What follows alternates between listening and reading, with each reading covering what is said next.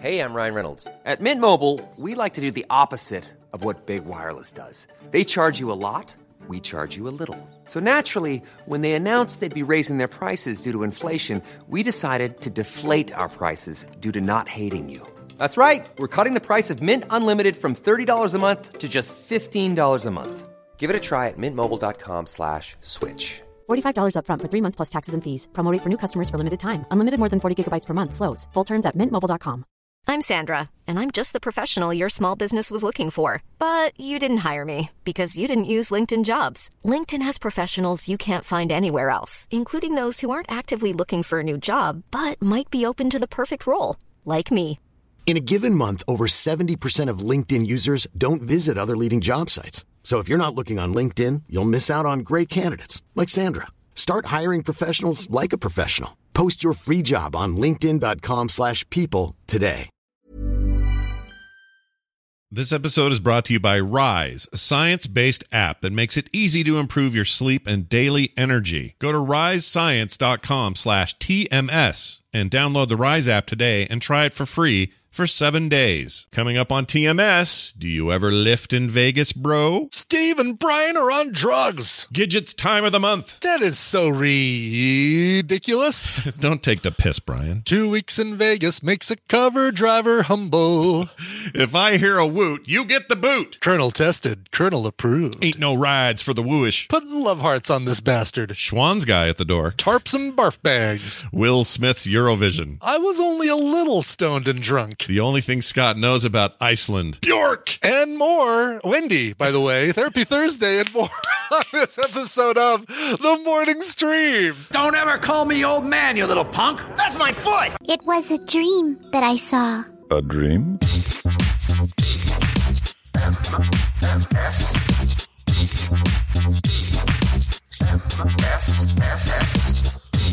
Greetings, Earth Lady. May I interest you in some guacamole? This is the Morning Stream.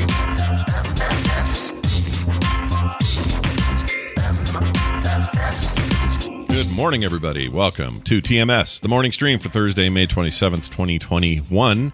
I'm Scott Johnson, and I'm here with Brian Ibbett. Hi, I'm here on the scene. It's a interesting Thursday out here on the street. We'll pull up somebody or talk to them and find out their opinion on what's just happened. Great. That's after the weather and this commercial break, everybody. See you in a bit. Anyway, hey, we're back. It's Thursday. It's weird. It's a week ago we weren't here. Right, a week ago. Well, a week ago I was still here. I wasn't in the plane, but yeah. Golly, man, Vegas doesn't seem like. Yeah, like a whole week ago. You flew to Vegas a week ago. And I feel like we just got done talking about it. And now here, I'm telling you, time's busted. It's broken. Time is busted. Yeah. I don't like it. So, I was talking to Tina about this. And one of the things that is going on right now in Vegas, and I think going on everywhere based on a couple people that I've talked to, is that Lyft and Uber are really hard to come by right now. Right. Like they, lost a lot of employees just said, I'm done for the pandemic and didn't come back after the pandemic. Yeah. And for example, if you fly into Vegas right now and expect to Uber or Lyft from the airport, good luck. It's like you're going to basically be waiting for 45 minutes for a ride. We actually walked by the place where people were waiting for a ride, and it was crazy. Oh, wow. So everything's going to taxis. So this is just shortage of drivers, I assume, right? That's the shortage of drivers. Right. And it even happened like while we were out doing things. My first thought was to say, let's see if we can get a Lyft, because maybe we weren't at a hotel where you can just walk out the front door and have a taxi line. We were at a restaurant or off strip or arts district or something like that. And you're really reliant on the services that come to you. And I know you can call a taxi. I know that's a thing you can do. I've heard it talked about. Yeah. There's an app called Curb now where you can reserve get a taxi just as easily as you do Lyft and Uber. Just like a good old-fashioned ass taxi, dirty and everything, right? Right, exactly. Yeah. So I was talking with Tina. I said, God, now would be a great time if I could take a week off of work. And I'm just talking work. I'm not talking about this work that we do here. go out to Vegas, get a room at the Cosmopolitan, Yeah. do TMS in the morning, Yeah. and then be a Lyft driver for the whole rest of the day, or at least whatever their cutoff. I think they make you cut off at 8 hours.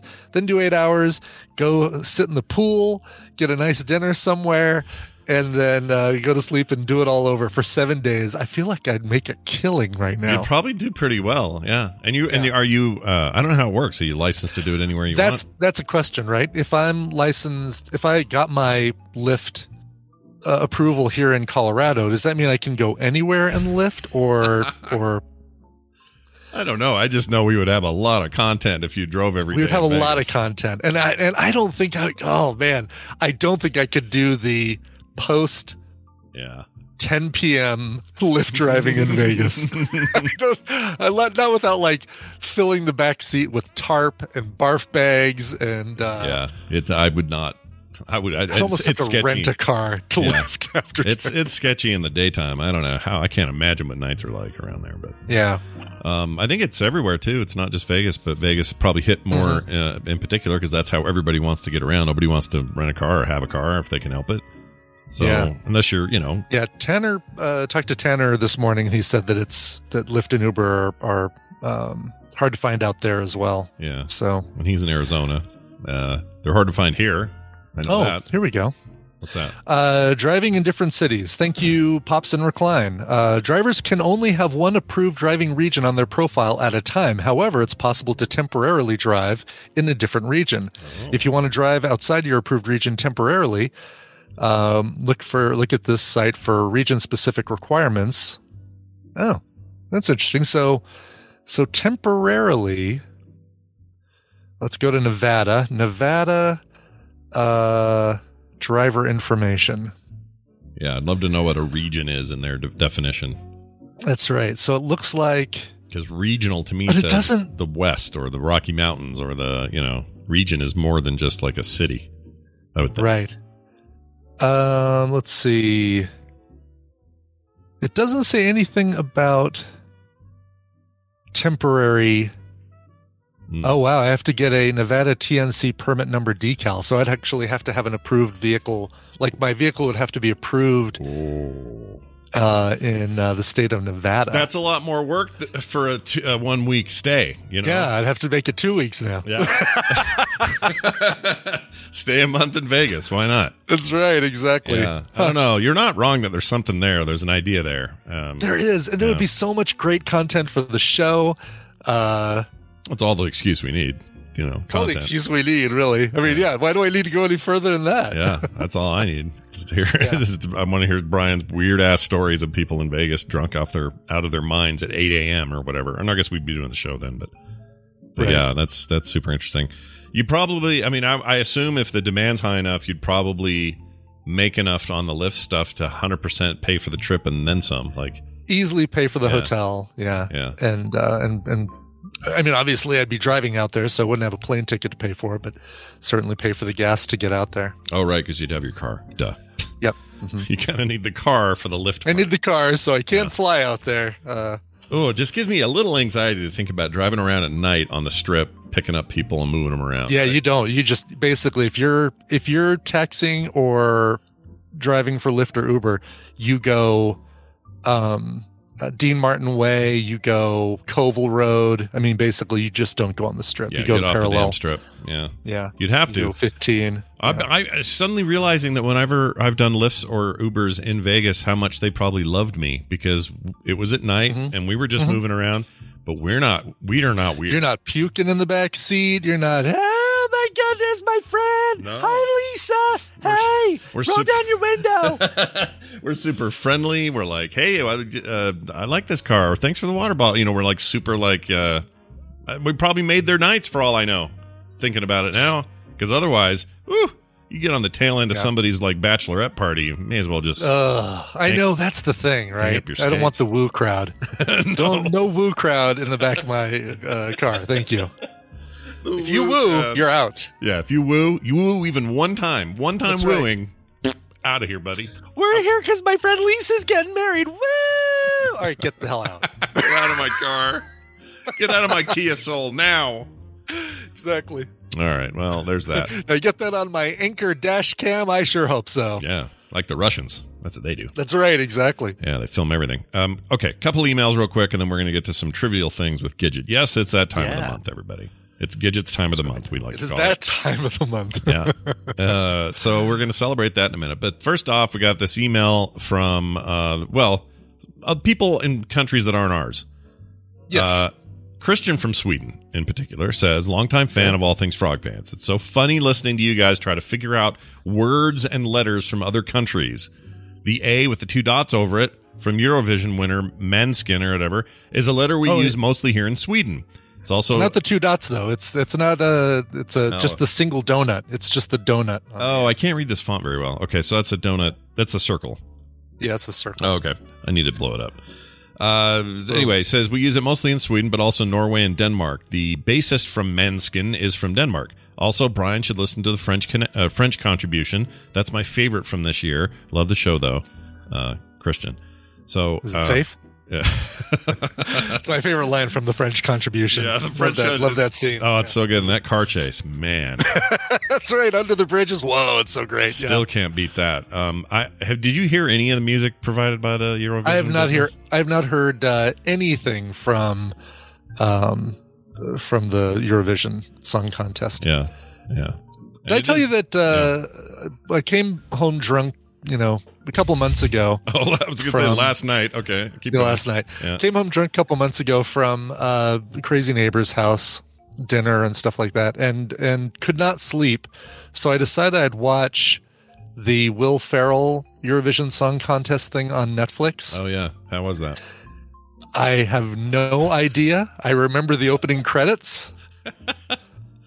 And really, that's it. That's all I remember. So that's unfortunate. But Netflix does show that I watched it. Oh, that's hilarious. And you don't know what you don't remember any of it. Don't remember any of it. Hmm. Yeah, I think I'm gonna have to watch it again just to see what I missed. I heard it was I don't know. It sounded like it was a hit and miss deal, depending on who you were and what your stomach was for that sort of stuff. So I guess maybe one day I'll try it. But. Yeah, I mean, I think it's probably what you would expect from a Will Ferrell comedy thing, right? Right. Yeah. He's his stuff's going to have a certain range to it, and then you're either going to like that or you're not. Exactly. I like most of his movies, so I do too. I'd probably like it. But you know what you pretty much know what you're going and getting, what you're going when you go in. Yeah, I like Will Ferrell. I unapologetically will watch something like, Talladega Nights or something and have a good time. Right. That's kind of the level, right? I don't think it's going to be on the level of Everything Must Go or what was the one where Emma Thompson narrated his life? Yeah, it was not Book. He walked around and her voice was like, Stranger Than Fiction. That's it. Stranger Than Fiction. Yeah. Great movie. Yeah. Great movie. Bad title. Oh yeah. Terrible title. It's awful. Unmemorable title. He's not in the Truman Show, Luke. Luke Skywalker. In the chat. Will Ferrell's nowhere near the Truman Show. I don't know where you got that from. No. I love the Truman Show though. All right. Moving on. We got this other follow up here from Tim, and I just had to read this because I don't know why I find it so funny. It's a funny email. Yeah, go for it. He starts off with, Steve and Brian are on drugs. I guess I'm the Steve in this scenario. Already off to a great start, Tim. Yeah. Some people do this. Like if anyone ever messes my name up, it's almost always Steve. That happens a lot, but it's only with people who aren't really paying attention. Tim, I think you haven't been paying attention. Yeah. Anyway, Steve and Brian are on drugs. Really boring drugs. MODOK is the funniest show since Harley Quinn. I laughed my ass off on every episode, and I was only somewhat stoned and drunk. They probably are boomer. They probably like boomer sitcoms like Friends and Seinfeld. I don't think Tim knows what a boomer is. And I don't think so either, but I really like. I was only somewhat stoned and drunk. Yeah, only a little bit, just enough to remember my name is Steve. Oh, maybe he meant Steven Schleicher because that's where the discussion happened. Maybe that's what he meant. Because I didn't have an opinion because I haven't seen it yet. You haven't seen it? No, that's right. Yeah. It was me and Steven talking about how we thought it was meh. Yeah. All right, well, I guess I'll stop taking the really boring drugs and start taking whatever you're taking because apparently that's what I need. Exactly. Now, let's make some additional clarification here. Luke in the chat follows up with, you guys do like old shows. that doesn't mean they're boomer sitcoms. Okay? Yeah. Let's discuss what a boomer sitcom is. That's more like Green Acres or freaking, you know what I mean? Like, yes. you get your era correct. In the 90s, we watched two shows called Seinfeld and Friends, although mostly Seinfeld for me. I wasn't really a Friends guy. Yeah, I Love Lucy, All in the Family. Those are boomer shows. Okay? Yeah. Generation X. And honestly, we don't give a shit if you forget about us. It's fine. Go ahead and forget about us. Yeah, we don't care.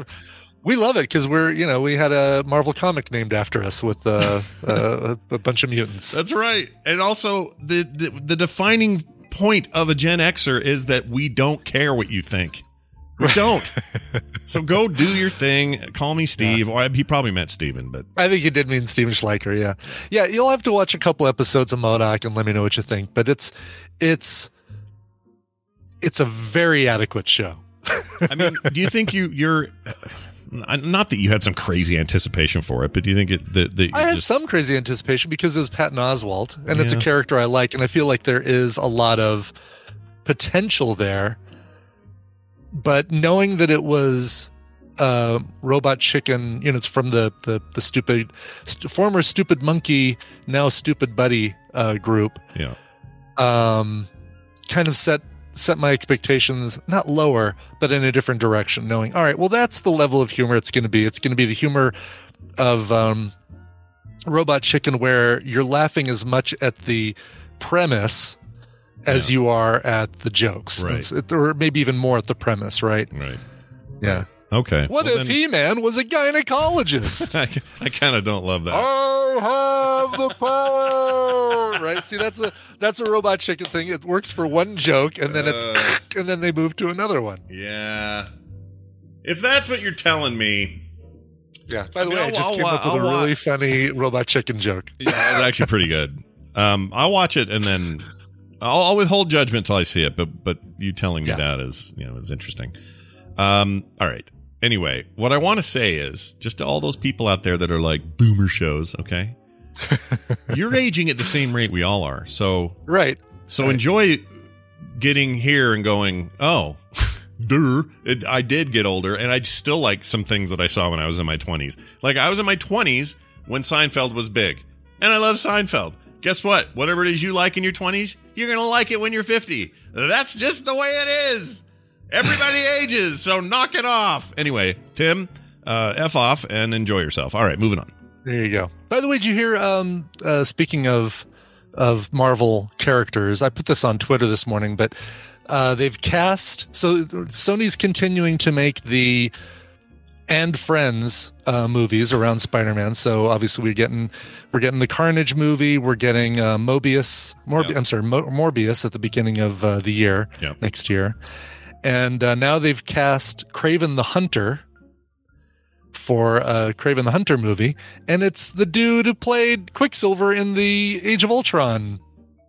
Oh, right. So they're mixing now. Aaron Taylor Johnson. Yeah, the one that isn't the one that they brought back for not Evan Peters. Right. Evan Peters? I think Peters. Oh, did I tell you that? I forgot to tell you that guy's in that show I was recommending, that Mayor of Easttown or whatever. Oh, is he? Cool. I like him a lot. He's awesome. He's always been good in the American Horror Story stuff. Yeah, what's weird, though, is you're used to him playing a young dude, and in this Mayor show, he's not. He's like, and he's not in real life. He's like 35 or something. I mean, he's an older guy, middle, getting toward the middle age there, and he's great. He plays this out-of-town detective and really adds something to the show. I like him a lot. Yeah. Anyway, like him. Claire, he's the American Horror Story guy. He's the young kid who was like in the very first season with Dermot McRolney burning his junk on the stove. He was the ghost of the kid who died in that house or something. Right. But anyway, so Kraven though is like a big beefy, muscular dude. And I feel like Aaron Taylor Johnson is just a little waif of a man. Yeah. Yeah, right? Like, he is a little tiny, little wispy guy. So, who knows? But all this, like, weird crossover of people who were formerly in another MCU thing, moving over to a Sony MCU-ish thing, adjacent thing, is just an odd thing. But I guess the Chris Evans thing already did that, and we should be used to it by now. Right. Like There's been plenty of crossovers. It feels like there's maybe 5 people in Hollywood, and they're all getting MCU jobs. The Thanos, Cable. Oh right, I keep forgetting he was Brolin. Yeah. Wasn't he? No, I'm thinking of somebody else. He was this. Oh shit, he was something else. Anyway, but I guess you could be an actor and be in the Sony Marvel movies. Yeah. The Disney Marvel movies. But now I guess you can't be in the Fox Marvel movies or the X-Men movies because. I mean, you can, but you can. It'll be a whole new era where it's all together. It'll be Disney X-Men movies. Yeah, Fox is you're out. No more Fox, yo. Unless they do they want to get, I guess, like Deadpool dirty. They may still do it under that name. I don't know. I don't know what their plans are. Yeah, Miravina, we're talking about the guy who played Wanda's brother in Age of Ultron. Not Wanda's brother when he appeared in WandaVision. Correct. Which was the weird. That's why that was crazy. Peters. Yeah, because they were They were messing with us. Yep. In that, and it didn't. Yeah, quite he was pay in off. Kick-Ass as well. Yeah, didn't quite pay off. So yeah, another comic book property, not Marvel, but. Oh yeah, right. Do you think? Sorry, one last question before we turn to the trivial things. Do you think we ever get Nicolas Cage in a proper MCU film? Oh. Or is he going to be? He was in Kick-Ass. He's in some like odd things, but we going to ever get him? Yes, I'll bet we do eventually. Who would Nicolas Cage? You need somebody kind of. He's such a comic nerd, like. Yeah, exactly. But he's more of a DC guy, right? I think he'd say, "No, I'm holding out for Superman. I really want to play Superman." I had it for just a second. I was in Tim Burton's Superman, and they took it away for a split second. Yeah. Who would he be?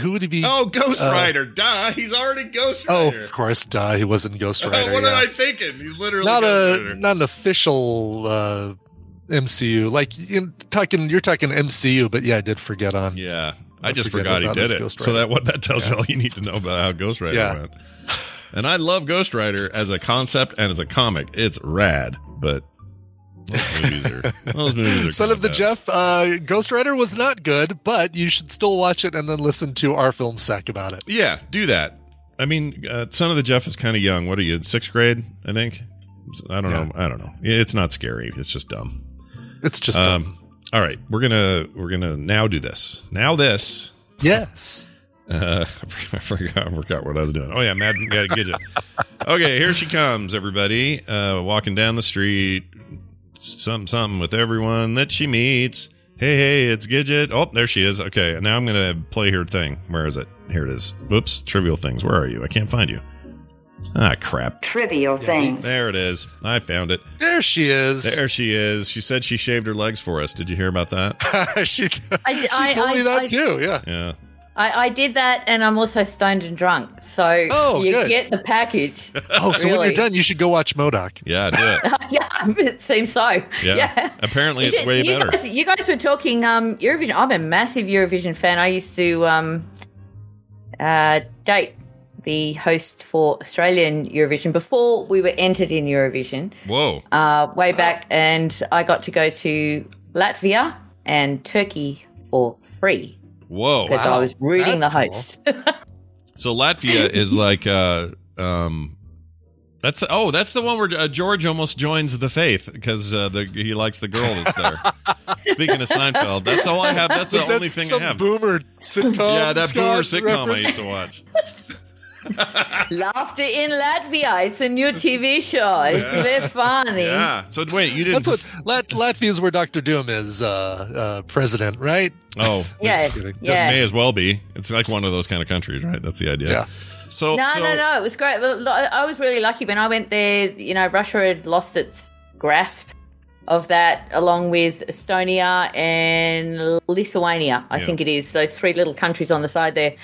So it was just all full of young people, because all the old people are like, well, we like the Russian style, we go back to Russia. So they all buggered off back to Russia. So it was all just young, groovy people there. And I had a great time. I loved it. What year is this? As I said, I'm a massive Eurovision fan. And this year, I wasn't worried that Australia, didn't even make it to the final. Fine. Yeah, whatever. Yeah.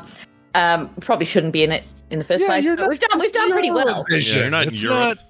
It's not Eurovision. Yeah, but Israel's in it. Yeah. And they're not Europe. be either. They shouldn't be either, damn it. I agree. Take them out. Everybody who's not in Europe shouldn't be in it. It's weird, you know. The only thing that Eurovision knows is they've got to keep you Yanks out because apparently you so. Send Beyonce or something, Listen, you know, and then everyone. We'd send you Daughtry or Bo Bice or something like that, and just clean up the Eurovision. You know, you'd send something that would just everyone would just be like, "I'm out." And gone, thanks. But can I say, Iceland, I heard you boys say you haven't listened to any of the songs. No. There are some great songs. I know people laugh at Eurovision, but these are truly talented singers with truly good songs, and Iceland should have won this year for 2021. Was it Bjork? Did she perform? Bjork? No. Oh, okay. No. That's too bad. I mean, I'm terrible. I can't remember the name of it, but they're really quirky and really funny, and it's a really catchy song, and they've got a huge amount of followers on YouTube and watchers on YouTube. It's just incredibly catchy. But there were some great songs this year. There really was. So it's worth checking out, Americans. You know, Dice Tomato makes a great point. It's kind of surprising with 50 years of history of Eurovision that the U.S. hasn't said, well, let's come up with Amerivision and have each state have a band submit a song and compete like this. That would be. I agree. I'm really cool. I'm quite amazed. I mean, you know, you've got The Voice and you've got X Factor and stuff like that, but to do like a regional, and you could include Canada, Alaska, South America. You could have your own version of Eurovision. Yeah. But it's America Vision. Right, or something like that, you know. I'd like it, except the name. They'd have to fiddle with the name, but we'd have to. Let's get. we got. Let's get Elizabeth Olsen to host it. We'll call it WandaVision. Yeah, WandaVision. That's already it's already. Oh shoot. Well, what are you gonna do? All right. Hey. Oh, and Brian, I know that you were drunk when you watched the Will Ferrell. Yeah. Well, let's say watched movie. in quotes. Yeah. Uh-huh. Yeah. Watched. Yeah, but you should rewatch it again because it is fully entertaining, and actually a lot of really full on Eurovision people said to me, I don't want to watch it because they're making fun of Eurovision. They don't. So all I can say is play Zha Zha Ding Dong. Okay, sure. That came up a lot in the chat room. Zha Zha Ding Dong. So, Zha Zha Ding Dong. Although the song, the big song from that film apparently was one of the best song nominees at the Oscars from that. From the movie, right? From the movie, yeah. Yeah, I forgot. Yeah. No, look, it's fully entertaining. And actually, if you're a Eurovision fan, they've got a lot of the Eurovision acts in this big musical number right in the middle of it. And it's not, I was expecting a full-on comedy. It wasn't. It was more sort of it was a semi-comedy love letter to Eurovision. Oh, so really? I think that's nice. Because I think Will Ferrell's wife's Swedish or something like that. So he knew about Eurovision. Yeah. And Rachel, you know, obviously was a part of all those American singing competition movies. Yeah. So she knows about singing, even though she didn't do her own singing. Right. So there's a tip, but Will did. Gotcha. Well, there you go. Get all right, cool. Background I'll check it on out. the thing. Now the trick is, can we do trivial things in 19 minutes? Let's see if it's possible. Well, we're going to try. We're sure going to try. What's our topic this week? I think I know, but I can't remember now. Okay, so it is films of 1990, not the decade of 1990s, which I said on Twitter. Okay. Just 1990. Just 1990 itself. Okay, all right. Real boomer town. Yeah. And can I quickly just do a shout out to, I think he's one of your Discord people, is it Clark? Frank Clark Info. Gack? No, don't take the piss, Brian, you little shit. All right, go ahead. Sorry. No, it's fine. No. Frank Info sent me this really nice feedback. Oh wow! Look at that. Yeah. Nice. on Discord, and if you want to capture it, you can read it. I won't read it all out right now, but yeah, he sent me this lovely thing, and he's now listening to Retro Cinema. So thank you, Frank Info. That's very sweet. I do listen. Nice. I do read everything. So. Awesome. Yeah. Okay. You apparently print it out too. I was nearly going to put love hearts on this bastard. I can tell you that right now. Hang on. Now that's what boomers do. They print out their emails. Oh, there's a little love heart. All right, good. Yeah, there we go. Okay. All right. 17 minutes. Excellent. And for those just listening to this and not watching, tune in and watch it. because there's lots of stuff that happens on camera that you don't see when you're listening in your car. Yeah. Okay. All right. So number one. Okay. So hiding the chat room now. Yeah. I almost forgot. Okay. All right. Some easy ones, some hard ones. I tested it on Colonel as I always do, and got some, missed a couple. Okay. So, great. All right. So her wants to go first. Well, who won? Are we tied up? I think we're tied up, right? I think we're tied up. I think you won last time. So Brian should go first. I'll go first this time. Sure. Okay. I'll take odds. Scott gets evens. Yep. Until one of us Some gets it. as big as your hair. Who's that? Mira Phoenix. 15 minutes now. 15 All right. minutes. You're already copping it. All right. Still waiting for question number 1. Question 1. All right. So Scott. All right. So the movie Ghost. Me, actually. Okay, go. Oh, Brian. That's Brian, yeah. Brian first. I'm taking odds. Scott's got evens. Quit looking at the chat. You're worse than I know, us. yeah, exactly. We know exactly where the chat room is on your screen. Yeah. You cheeky lads. All right. Okay, let's go. All right. So, all right, the pressure is on. Yeah. Okay, so number 1 is to Scott, right? No, it's Brian. not. It's to me. Brian. Brian. Yeah. Okay, Brian. All right. This is the movie Ghost. Okay? Sure. So, number 1, to prove that he is present as a ghost, what object does Sam pick up to move across the room in front of Molly? Is it A, a glass, B, a penny, C, a thimble, or D, a piece of paper? He does a penny, and he moves it up a glass window or something, like as he's The door. or a door. The That's door, right. He pushes up the door. Yep. Well done. Nicely right? done. Tick. Nicely Tick. done. Sam Wheat. Yep. Well done. Wait. 1 Okay. point. Scott. Yeah. So Home Alone Yeah. is the movie. Number 2, the burglars in Home Alone call themselves A, the bad guys, B, the secret Santas, C, the Christmas bandits, or D, the wet bandits. Ugh. Oh wow, remember that? The Christmas Bandits. The Wet Brian? Bandits. Damn it! Yeah. Goes to Because Brian. they left the water running in places that they rob or something. I couldn't remember the reason for that. I don't remember Yeah, that the at chat all. room knew it. I don't remember that. I They all barely remember knew that it. movie. I love the movie, but it's been years. It's so long since I've Yeah, seen that. yada, yada. Yeah. Yeah. Okay. Right. All right. So, Brian, you stole that one. Okay. It's Total Recall. Number 3. What is the name of Doug Quaid's wife, played by Sharon Stone? Is it A, Tony, B, Lisa, C, Laurie, or D, Shazza? Oh, geez. I think Lisa. Lisa's what I'm leaning towards. I'll stick with Lisa.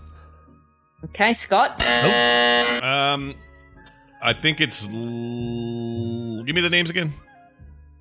Tony, Lisa, Laurie, or Shazza? Lori, I believe. That is correct. Oh, phew. Scott steals from Brian. On the board. Good job. All right. Bit of steely going on here. Yeah. Okay. So, Scott, Yeah. Pretty Woman. Yeah. My wife loves that movie. I may have caught a lot of it on the side, but You never know. You never know. There's chick flicks and guy flicks, and I like a them real all. boomer movie that I Okay. saw when I was 20. It's such a boomer movie. Yeah. Oh, don't! Doesn't that get annoying? You know, I still like stuff like, Dudley and We should like everything. Fawlty Towers yes, and everybody should Yeah. like You know- whatever the hell they want to like. You know what I mean? Exactly. Like Yeah, what you Yeah, want. who says, well, that's really more a TV show targeted towards the previous generation, so I won't watch it. Yeah, that's dumb. You know what I think it is? I think, and I'm sorry if you're in this new generation, but I think they only watch the stuff that's available to them today.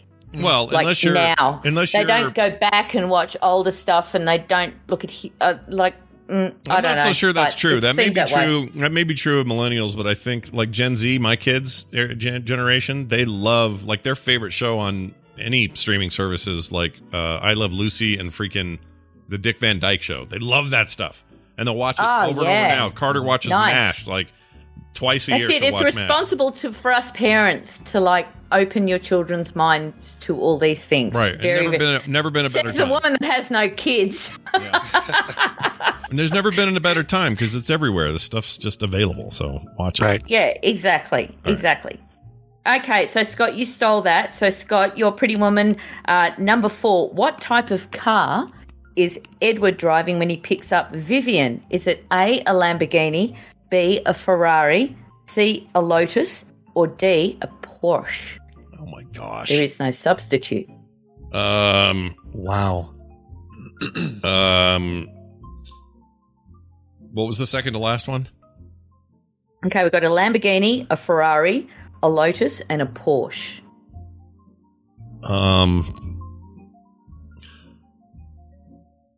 I don't know. I'll just say the one I would drive. Ferrari, I'll say. I have no idea. Okay, Brian? Damn it. Let's say Porsche. Damn, No. both got it wrong. Yeah. It was actually a Lotus Esprit. Lotus, gosh really? dang it. Doorbell's about to ring. Schwann's guy's about to ring the doorbell. Yep. I'm going to respond on my Ring app. Schwann's guy. What's that? Who's that? Schwann's. It sounds like he's a German. Schwann's is Hi at there. the front door again. So we don't need anything this time around. Do you want the new car or can you leave it in your... You can leave that on the porch. I can't come upstairs right now.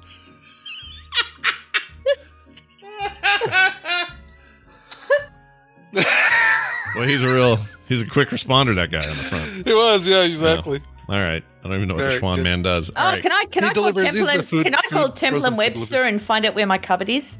You're what? I can do that online or on camera. I'll phone Temple and Webster and find out where my cupboard is. Temple and Webster. Listen, Where's my I had to damn do this cupboard? because he was on my doorstep right now. I'm not. Oh, really? I'm not Yeah, he was shopping there. for lights. Yeah. Yeah. Oh, he let the rang my- hounds out.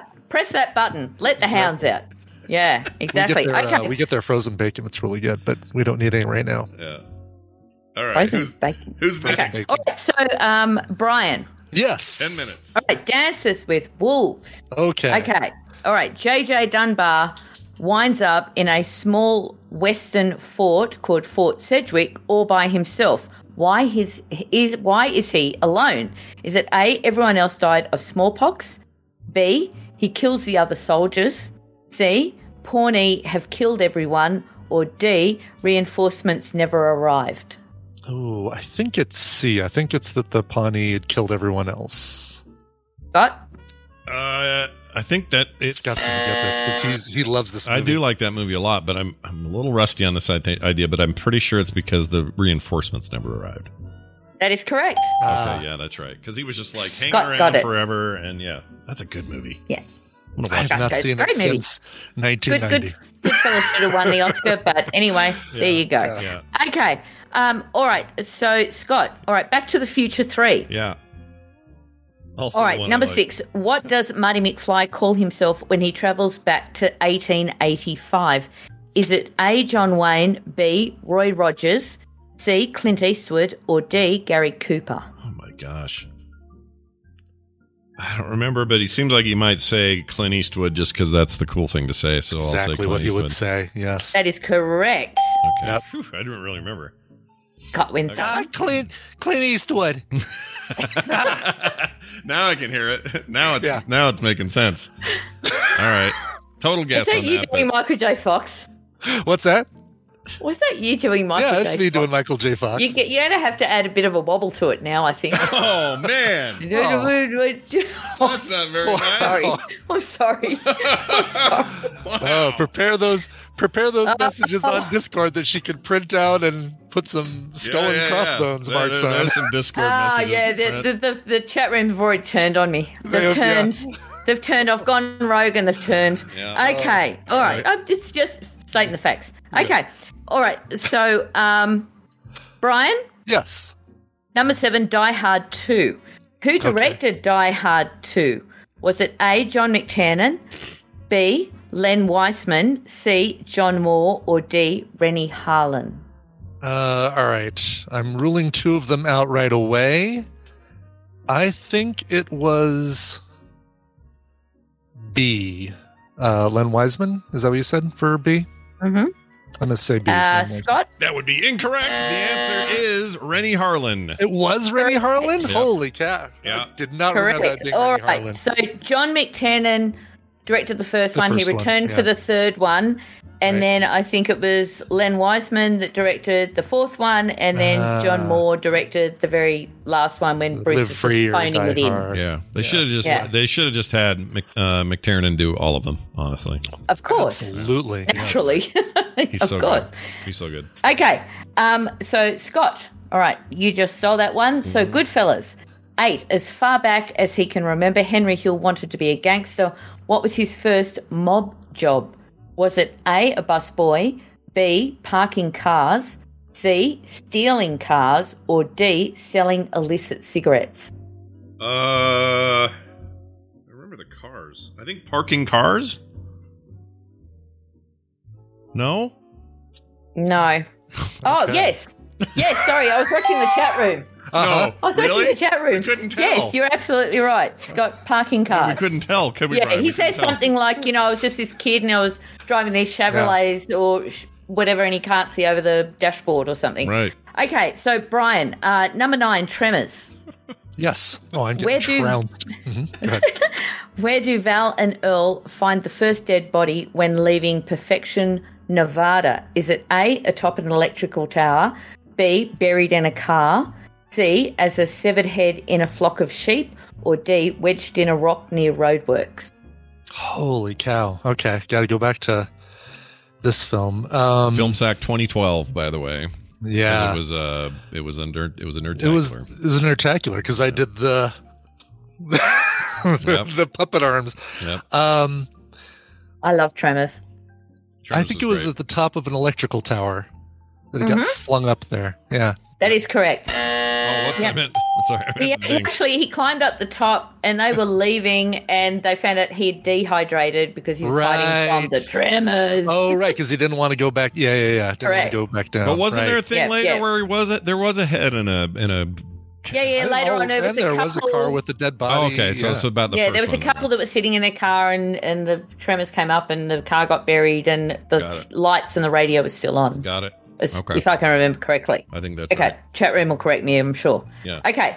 All right. So, Scott, arachnophobia. How do you feel about spiders? Just, you know what? If it wasn't for Film Sack, I would have never seen that film, but I have seen it.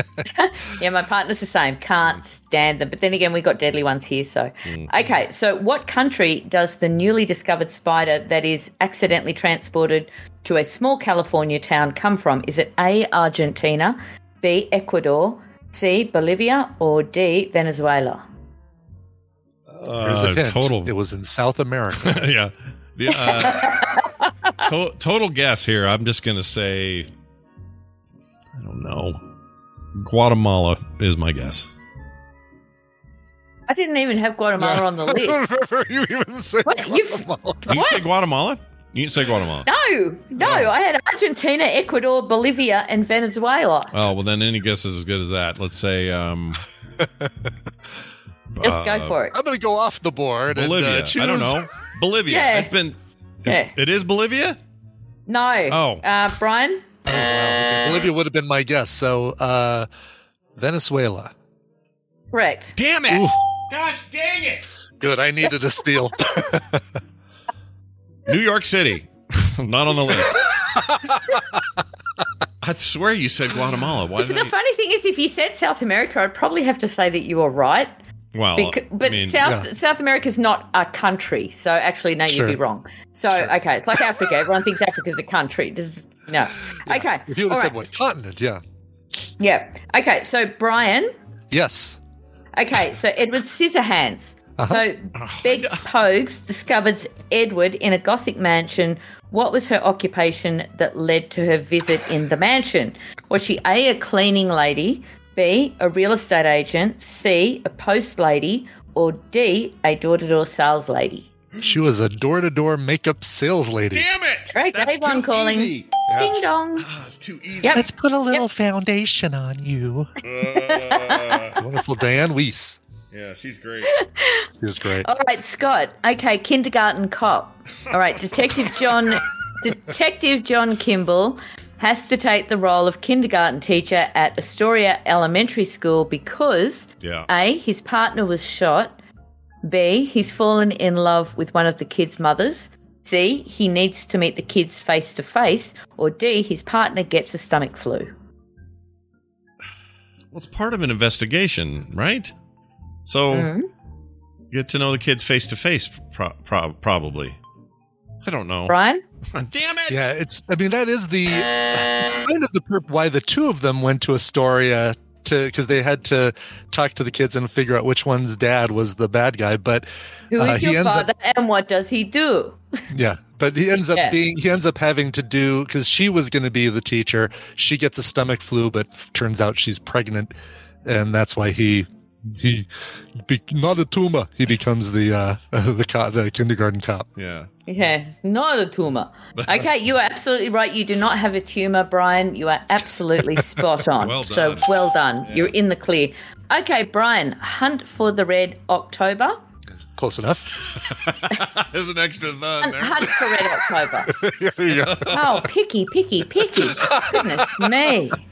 Red Hunt for the October. Hey, that's another John McTiernan film. The submarine movie, all right? Yeah, I hope that's not the question about right. John McTiernan. Okay, so what actor plays Captain Vasily Borodin in this film? Is it A, Sean Connery, yeah, B, Scott Glenn, no, C, Sam Neill, or D, Tim Curry? No, it's Sean Connery. It's too easy. That's an easy one. No, Scott. What? That's not it? That's not it? Captain Vasily Borodin. Different character than I was thinking. Sorry, rip through the other. Scott, it's all in your court, buddy. Sean Connery, Scott Glenn, Sam Neill, or Tim Curry? Vasily Borodin. I don't know. Scott Glenn. I like him. No, you both got it wrong. Curry. Sam Neill. Oh, Sam Neill. Okay. Sam Neill? Yeah. Did he play Russian? Yeah. Was he a Russian voice? Yeah. He did, yeah, apparently. Well, Sean Connery didn't do a Russian accent, so why should anyone else? That's a good point. Yeah. Who cares? Yeah. It's still Okay, so that's a none. Crazy That's a items. none. Yeah, sure. So if someone's keeping score in the chat room, just know that there's been a couple of, no one got it. Okay, so that was a Brian one. question. Yes. All right, Scott, Dick Tracy. I got cocky. Mm-hmm. Yeah, you did. You both did. Well, you are guys. Yeah. Okay, so Dick Tracy. Number 14. What is Madonna's character's name in the film Dick Tracy? Is it A, Tess Trueheart, B, Breathless Mahoney, C, Liz Worthington Grove, or D, Texie Garcia? I think it's Breathless Mahoney. It is. Is it? That is correct. Okay, because she was all, I don't know, they just sounded right. Tess Trueheart was not Headley, not Lena Headley? No, not Lena Headley. The actress who looks like Rod Stewart. Glenn and you guys had Headley. to me about Michael J. Fox. Jeez. Cut me some slack, boy. Wow. Glenn Headley. I can't remember her last name, but she passed away a few years ago. Not good to speak ill of the She was in Dirty Rotten Scoundrels. She was, yes. She was the yeah, I jackal. liked her. She was great. Yeah, good actress. Yeah. Okay, so finally, that was a Scott. That was Scott Bryan. Okay, Days of Thunder. Sure. All right, number 15. What is the character name of Cole Trickle, played by Tom Cruise, rival or initial rival in Days of Thunder? Is it A, Rowdy Burns, B, Tim Dayland, C, Buck Beretherton, or Russ Wheeler, number D? Letter D. I remember Rowdy being a character, but I can't remember if that was his buddy or if that was his rival. I'm gonna say Rowdy. First one. You are correct. Yeah, played by Michael Rooker. Nicely done. Yeah. Oh, but Rooker, then they become allies and work together against a common And then I foe think or Carrie something. Ills went on to be the baddie, and it's funny. Right, Carrie Ills was in The Princess Bride as a really truly good heroic character, and then he just went, stuff that. I'm just going to play baddies all the time, apart from maybe Robin Hood Men in. It's got to be more fun. Oh, no, that was Maxwell. Oh, I can't remember. He's done all kinds of stuff, but he got his leg cut off. He was one of the first people to get their leg cut off in the first Saw movie. In the Saw movie, yeah, right. Yeah, that was a weird turn. It was a weird moment. The only Saw movie I've ever seen. Yeah, I've seen that. And okay, so we've got a. I don't know if it's a tie. No, I've got a tiebreaker because I've always got one. Number 16. This is a jump in as soon as you guess. Join in chat. whoever gets in first wins the prize. Okay. All right. I'll give you my bra or something. Okay, number 16. What was the number one box office film of 1990? Was it A, Dances with Wolves, B, Home Alone, C, Pretty Woman, or D, Ghost? Ghost. Had to be Ghost. Brian gets in first. Brian. Did you get it right? Yep. Oh, I couldn't remember. Yeah, For some reason, 505,702,588. Those were the top four, right? That you gave us. Those were the top four, and I knew you were going to ask me that, just in case you're curious. So the top 10 highest grossing films for 1990 box office were Ghost, Home Alone, Pretty Woman, Dances with Wolves, Total Recall, Back to the Future Part 3, Die Hard 2, Presumed Innocent. That was a bit surprising. I love that movie. Yeah. Teenage Mutant Ninja Turtles and Kindergarten Cop. Oh, wow. That's a hell of a list. Who won, chat? That was a big year for iconic films. Huge. If you're counting the tiebreaker, I win 6-8. But if you don't count the tiebreaker, which you shouldn't because we weren't tied, then I won 7-6. Bringing it up. Well done, Brian. Really, Brian just wins. by one? Oh, wow. Yeah, which is funny because you had a lot of steals and we had. I thought I lost hard. Yeah. The chat room's confirming it. Brian won. Yeah. Okay. Well, there you go. So, Brian, that puts Brian ahead overall. Next month, we put that to the test and see if I can't crawl back from my hideous defeat from the land of Guatemala. Well, it'll be some year in the 90s, but I'm not telling you what so that no one can research it. I really like this focus on a specific year. That's really cool. Yeah, it's fun. I like it too, and we might go back to the 80s as well, but for the moment, we'll make our way through the 90s, but it's not necessarily going to be 1991. So you should do 84 because 84 is like famously full of things that we would know. All those 84 and I think 86 or 87 or something was like So that's we've got lots of quizzes to come. So that's what I'll concentrate on is a year of movies. Yeah, all the might do TV shows as well. Yeah. At one point. It's all boomer movies and TV shows. Don't forget. That's what we're looking for. That's right. Exactly. You haven't gotten over that, have you, Scott? You just it's a fun callback. Isn't it? It's just, don't call me a boomer.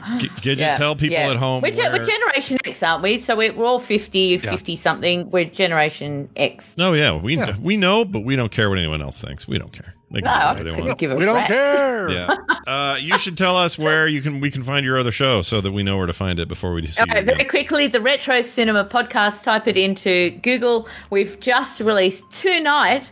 It's top 10 time. Our top 10 80s movies with sex workers in them. Whoa! So that was fun. And it's Angry Man had his week off, so I've got my partner Colonel Kickhead co-hosting that with me. And last week we did Runaway Train. So thanks, guys, for having me on. With sex workers? So like Night Shift has got to be. Workers. Yeah, Night Shift has got to be. I didn't have it on my list. I had some quirky ones, but there's more than you think. If you think about all the sex workers, so that includes hookers, strippers, prostitutes, call girls, gigolos. Right. Gotcha. There was heaps. Escorts, There's a lot more than you'd think. Escorts, You go so all thanks, over. boys. Tutors. Taxi driver. Bodyguards, tutors, piano teachers. Piano teachers, you got to watch out for them. Piano teachers, for sure, yeah. Famous for their sex work. That's right. All right, we're going to take a break. When we come back, my sister Wendy will be here. We're going to answer the question for Therapy Thursday this week that she called in her text back to me. Very good one, is what she said. Oh, good. Okay. So it's we're looking forward to that. We'll get to that in a minute, though. Before all that, though, a song break from Brian. Yeah, we're going to go to Austin for this one. A band called Culture Wars. They have a brand new EP coming out called Tech. Do we have a date on that one? I don't think we do. But these guys were actually inspired by seeing New Order back in the day live in Houston. And after that, they recorded a bunch of demos. One of them became their self-titled 2017 debut EP. And they've just been going ever since. This is coming from their upcoming EP called Tech. It's a song called Hunger. Here is Culture Wars. Oh, very nice. And if I just had the right place to click this, it'd be great. Okay, there it is. All right, we'll see you guys on the other side of this awesome song Brian just described.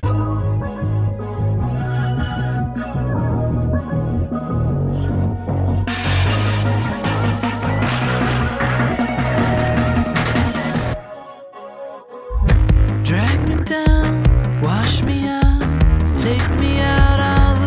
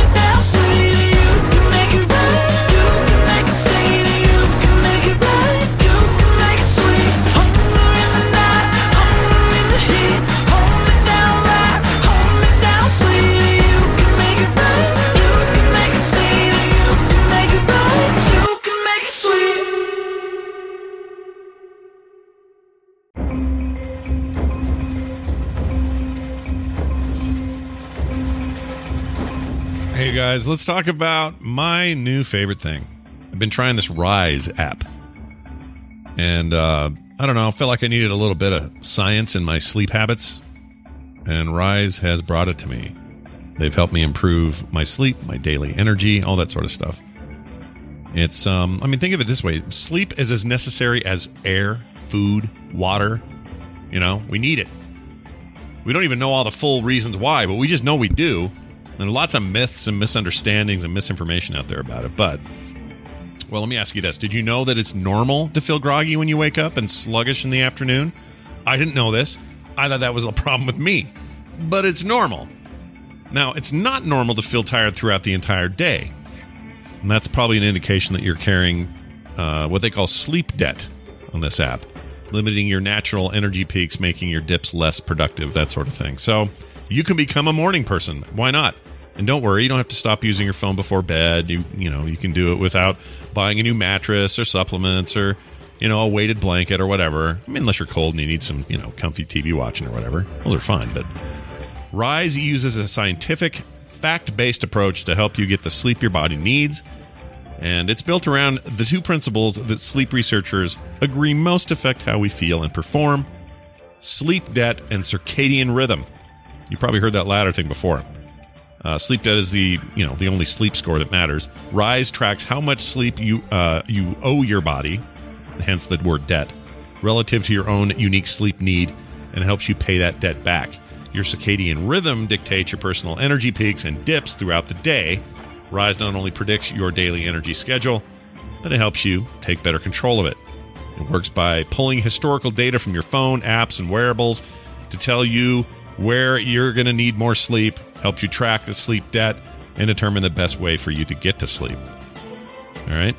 Every morning, Rise tells you how long you'll be groggy, when your focus times will be, and when you should start winding down for better sleep. With Rise, you can improve 16 science-based habits that will help you reduce your sleep debt and optimize your day based on your energy schedule.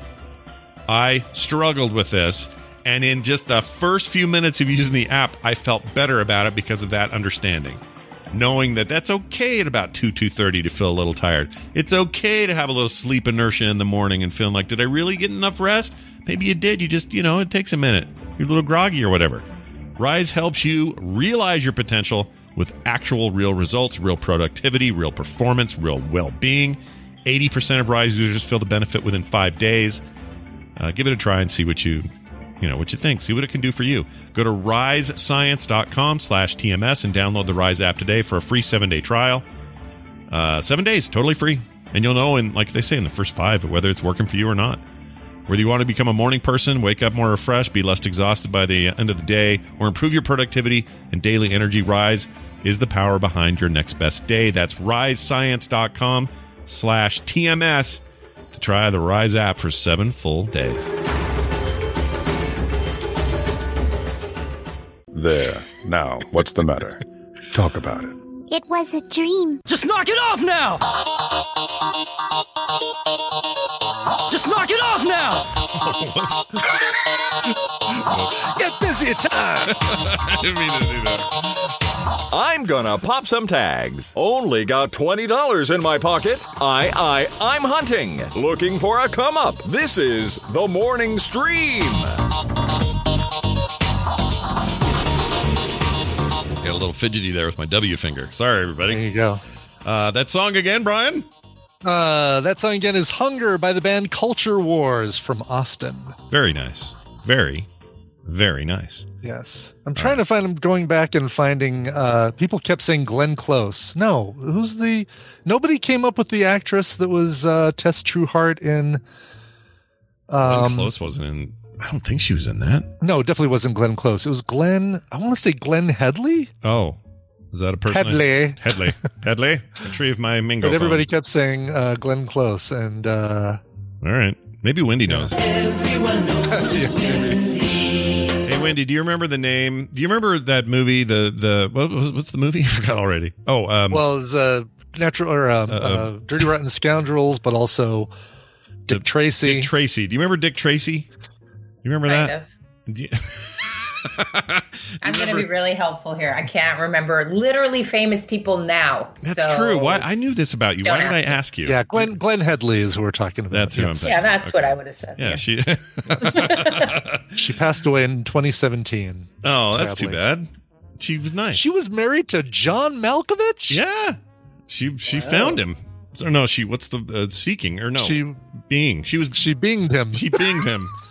Hey, it's my sister Wendy, everybody. A professional in the field of therapy and self-wellness.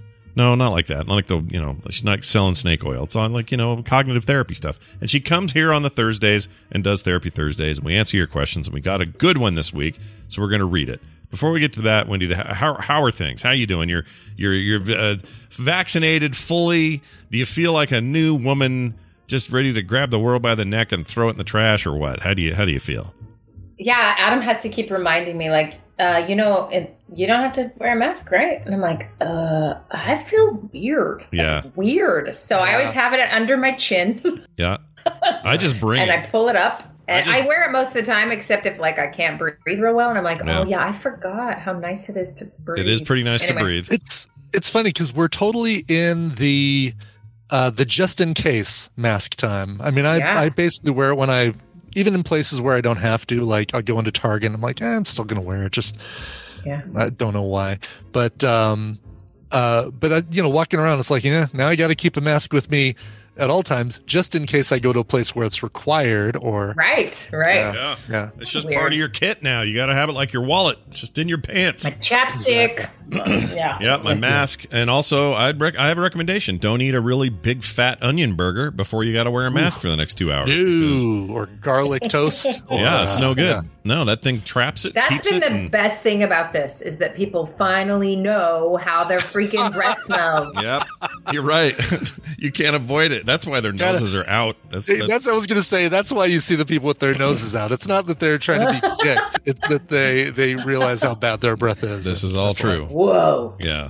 Just remember, everyone, that's still how it smells. Yeah. So just be kind. Stay back. Indeed. Let's get to this question. So this is a good one. I don't have a name because it's anonymous, and we'll keep it that way. But here's how the question goes. I really enjoy the advice and guidance that we get from Wendy on Thursdays, says this person. I have one that I want to run by the group. I don't think I'm the only one who may have to deal with this. Usually they aren't. It's oftentimes you guys write in and it's stuff everybody can relate to, or at least some of us can. Anyway, I can't seem to get over some mistakes I've made in the past. I don't mean big mistakes. I mean the little ones. Only one or two people know about them in some cases. We're talking about many years back in some of these cases as well. It doesn't have to be something to trigger it. They usually come when I am in a quiet spot, like in the shower or in the car, that they come rushing back to my mind.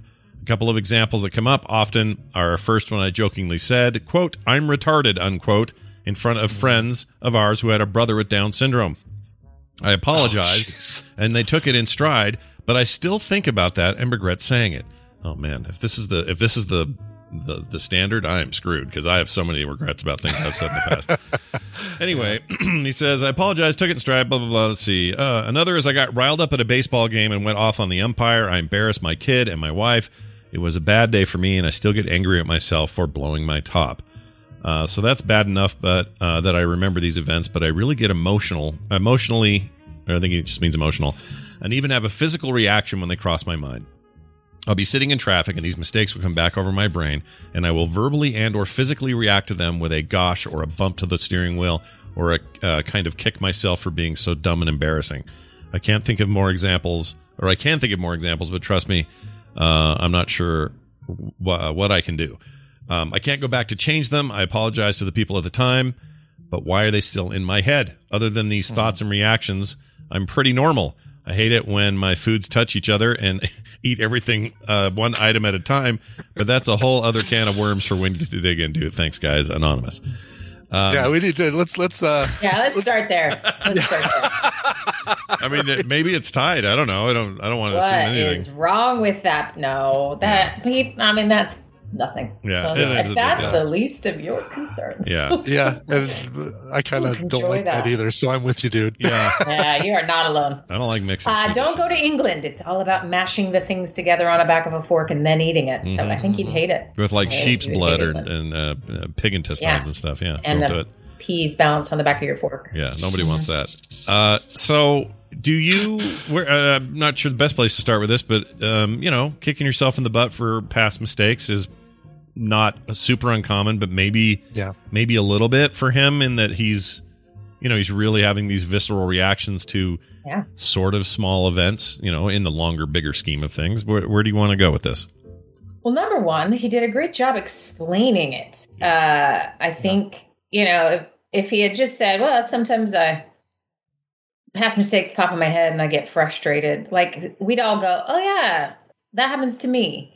But he gave very distinct ways that this shows up, right? Like you're sitting in traffic, and it's helped me figure out how I'm going to help him. But I'm going to need you guys as the guinea pigs. What's the word? Yeah, because we do this all the time. So yeah, we're perfect guinea pigs for this. Oh, good. Yeah. Okay, good. Because I'll need to ask questions and have you sort of, be vicarious for him. But yeah, lots of great examples. So it's really helped me understand sort of what is happening. So let's start with this. Everybody has some similarities in this regard. It's just, think of it, the volume is either turned up or turned down on it, right? So we have these kind of amazing brains. They store information. There's this amazing recall that is really helpful when you're taking a test, right? Or really helpful when you're, coming up with the name of an actor from the 80s. That recall is, it'll just pop in or whatever. And that's normal. That's human. That's what our brains do. That's one of their cool powers. And some of us, and with age, that tends to get slower, right? So this is like the quote unquote normal range of this sort of behavior, right? So now we apply this skill that our brain has to our emotional, social interactions. And it has a little twist to this. Now, let's keep it within the range of it's fine. And that might be, oh, I forgot that person's birthday. It pops in your head. And so then you go and make it right. Or I need to go pick up my kid from school. That's happened a few times. Anyway, like important little tidbits of information will jump out of nowhere and remind you of something. And maybe it's that you need to apologize. You hadn't realized you'd hurt someone's feelings. So it's going to there's some social benefit. There's some connectivity with your loved ones and your community that you benefit from this behavior. Mm-hmm. Okay. So that's all within the realm of healthy and normal. And everyone knows what I'm talking about for the most part, unless you don't have this. And then maybe there's other things going on. Right. Another call. Anyway. Okay. Now take it outside the realm. So we could say, did he say years later? Let's see. I think so. Yeah, I think so. I think it's like years and years later. He's still, it'll just come up while he's in the car, for example. And yeah. So like, it doesn't have to be triggered. Like he doesn't have to smell fresh cut lemons. And then suddenly he's like, oh, remember that time I insulted Jim when I had the lemon smell or whatever. Right. Right. So it doesn't need triggers. And that's it sounds like to him is a little bit disturbing. Like I'm just driving here. Why do I have to think about that time I was screaming at an umpire and I feel, so embarrassed or stupid about it? So it can be even more distressing. And notice he gave us a couple clues here. Physically and emotionally distressing when this occurs. Right. So think about, okay, I'm going to give you a weird example. So the Queen's Gambit, did you guys watch that? Mm-hmm. Brian did. I still haven't. It's on my list. I want to. It's fantastic and fun. Stop doing what you're doing right now and watch it, Scott. That's it, everybody. Good night. Okay. Click. Yep. It's fun. But there is something about that show. And Brian, you tell me if maybe I'm just the messed up one here. But and I don't know if they did it on purpose, and I don't tend to research things afterwards. So I have no answers. Okay. Which is this. Every other minute in that movie, I was bracing myself for something bad to happen, for her to be raped, for a car accident, for a gunshot, for something. Yeah. And I don't know if it's the style, the timing, or that I have been so jacked up by viewing things that I think that's a part of everybody's experience on TV or something, right? Right. Probably. What do you think, Brian? What do you I think had is the same happening thing, and it for me. It happens with movies that take place in other decades and feel real in other decades. Uncut Gems was current, but I'm thinking like ones where I felt like Goodfellas we talked about earlier that took place in like the 60s and 70s. Really, if it's the 70s, I get this like weird something bad's about to happen. Feel. Yeah. And so that whole show, I just kept being astonished that what I kept thinking would happen didn't happen.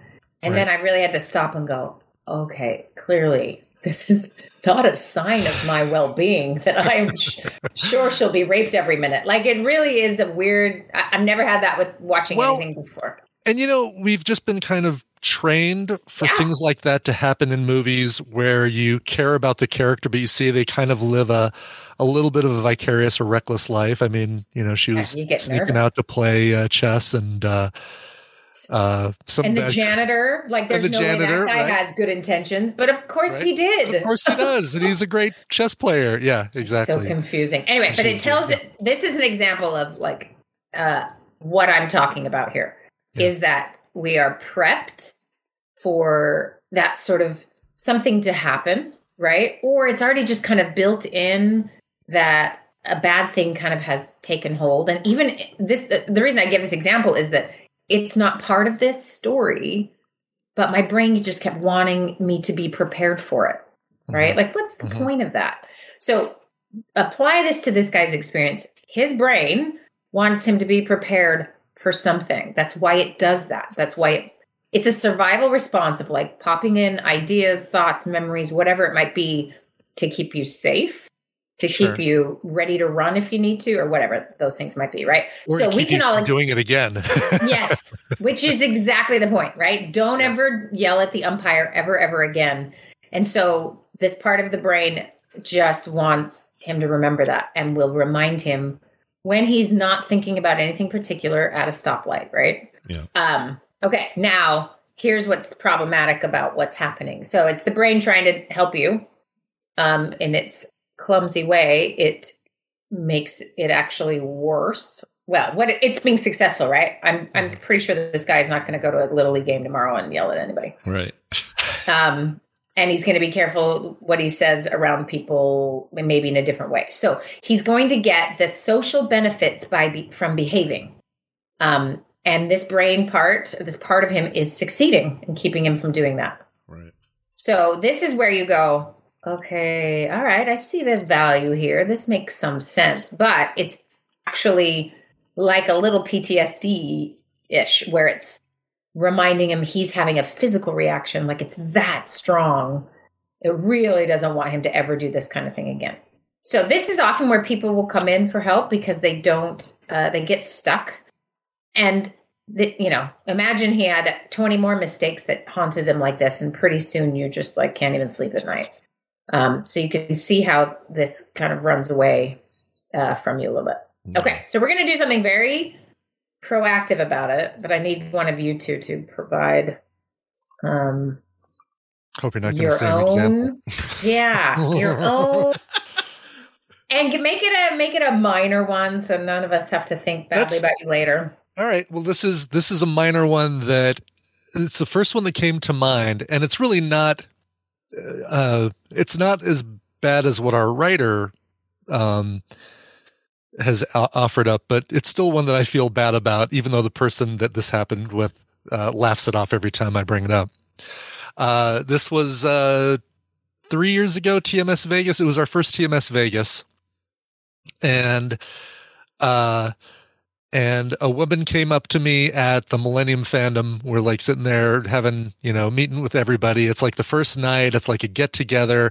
We're giving out the t-shirts and coins and shot glasses that people got for their tickets and stuff like that. And a woman comes up to me and says, hi. And I said, well, hi there. Are you having a good time? And she's like, yeah, I am. I said, cool. What's your name? Where are you from? And she's like, it's Bobby and Folk. We've met a bunch of times.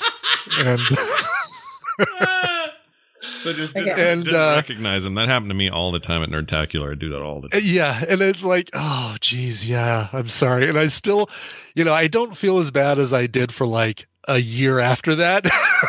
Yeah. And she joked about, like, every time we saw each other that weekend, she's like, "Oh, hi, I'm Bobby Ann Folk. Nice to meet you," kind of thing. Yeah.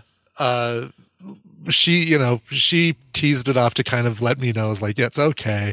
But yeah, I did feel like crap for like a year after that. Mine's a little closer to the dude's problem with him using the R word, except in my case, for years, and I say years, probably, well, yeah, the early part of podcasting, so 2004, 05, in that range, for a few years there, I used to justify doing this really over-the-top stereotyped Asian accent because my brother's name is, or, Matt was Korean and had this accent. So I did this character called Ding Pong, and it was over-the-top ridiculous, and some people loved it, and a whole lot of other people were super offended by it. And I would always justify it like, well, look, he's my brother. It's fine if I do it, because that whole stereotype. And yeah, I feel bad about it now. Sometimes it'll come up now. I don't do it anymore, and I stopped doing it and stopped making it a big deal. But I always felt bad about doing it. Not never because. Mostly because I got into a place where I wanted to stop. I wanted to stop giving myself opportunities for other people to get hurt, even if it felt like nothing to me. Mm-hmm. And that can be anything from the R word, as mentioned earlier, or it could be this terrible Asian impression. It could be any number of things. Mm-hmm. You don't really know what you're doing to somebody else until you hear from them or see it through their eyes or walk a mile in their shoes or whatever. So you just don't know. And I tried, that was around the time where I was like, I'm going to try not to do that anymore. I don't want to be that guy. And then what tends to happen is if you really back yourself into a corner, when people call you on it, you have excuses like, well, he's my brother, or, well, that used to be funny. Now nobody can say anything anymore. We're so PC now. Like, you can start, digging your hole. Yeah.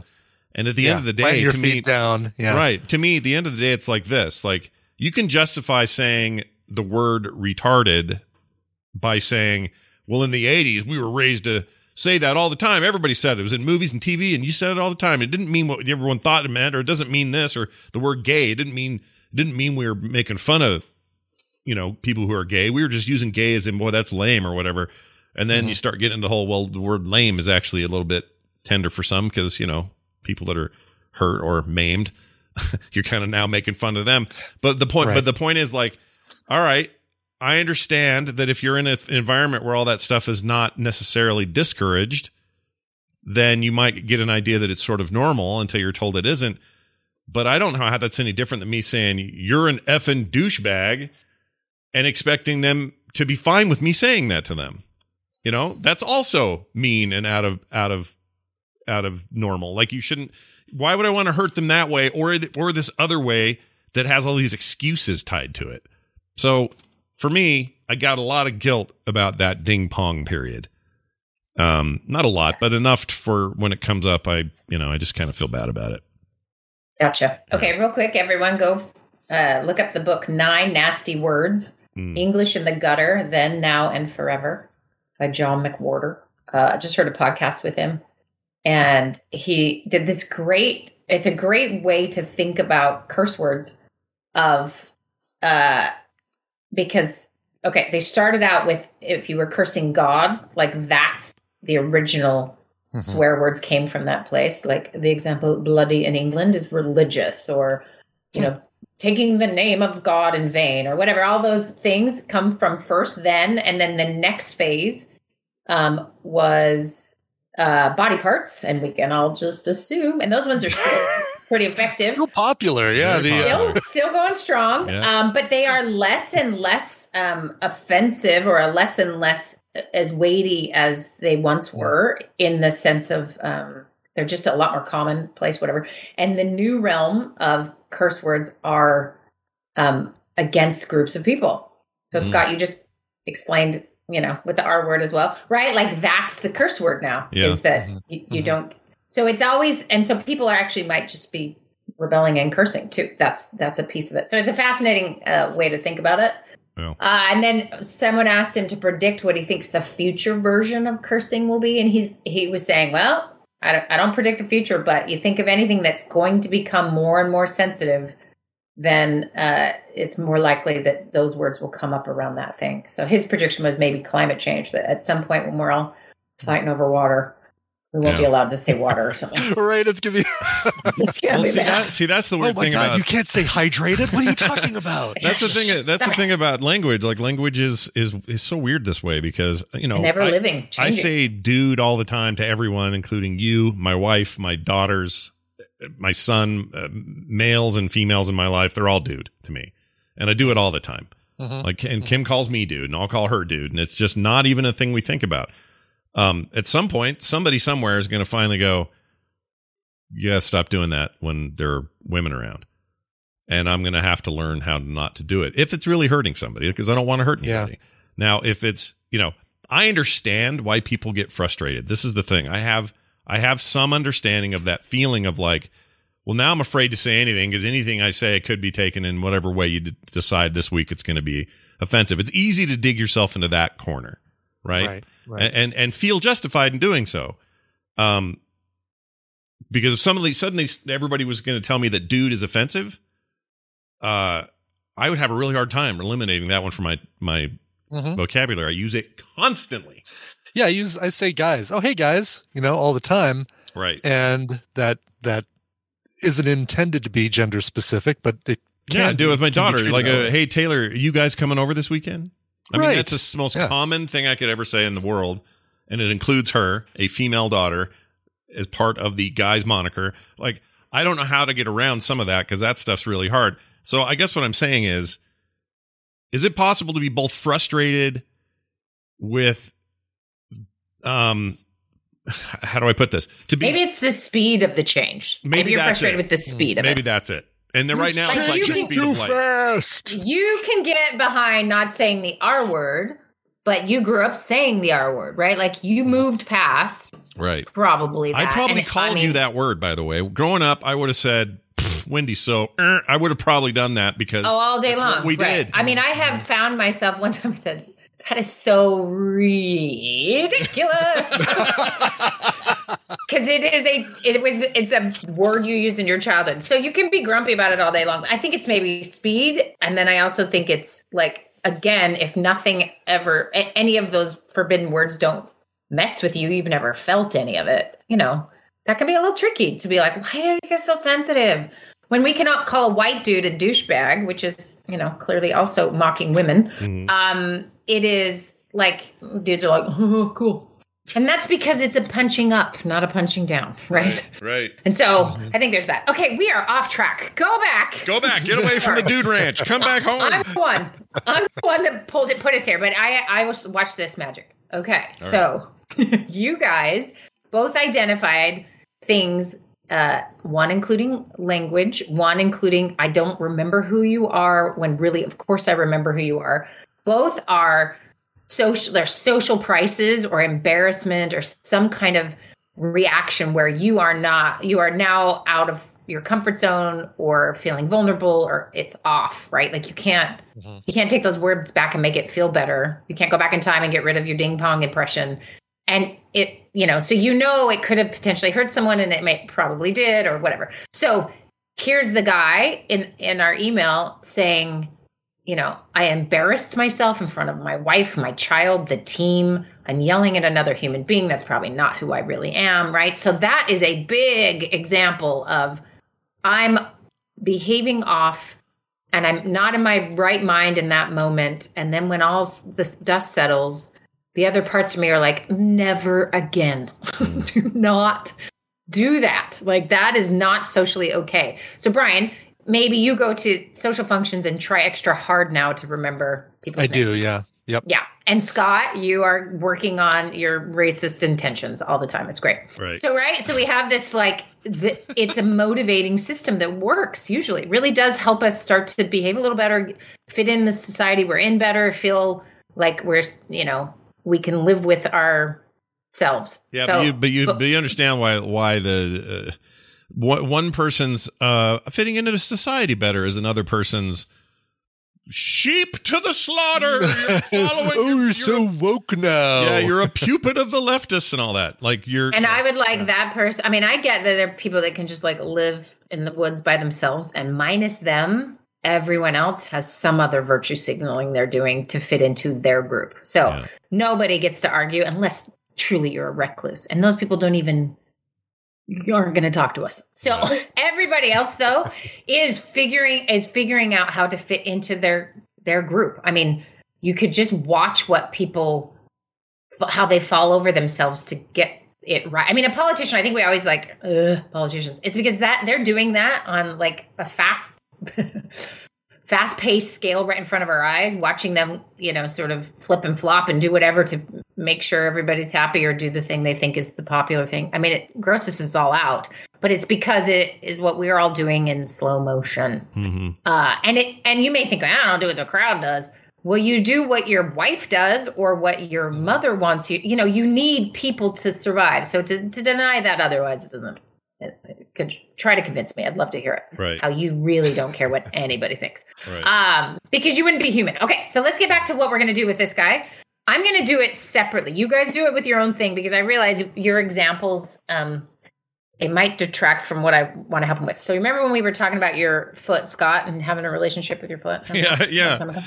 We're going to do something similar. So if people don't know what I'm really talking far. about, We're engaged now. I'm pretty excited about it. We're going to get married. I know. You guys are regular conversations. Yeah, it's fantastic. So something a little bit similar.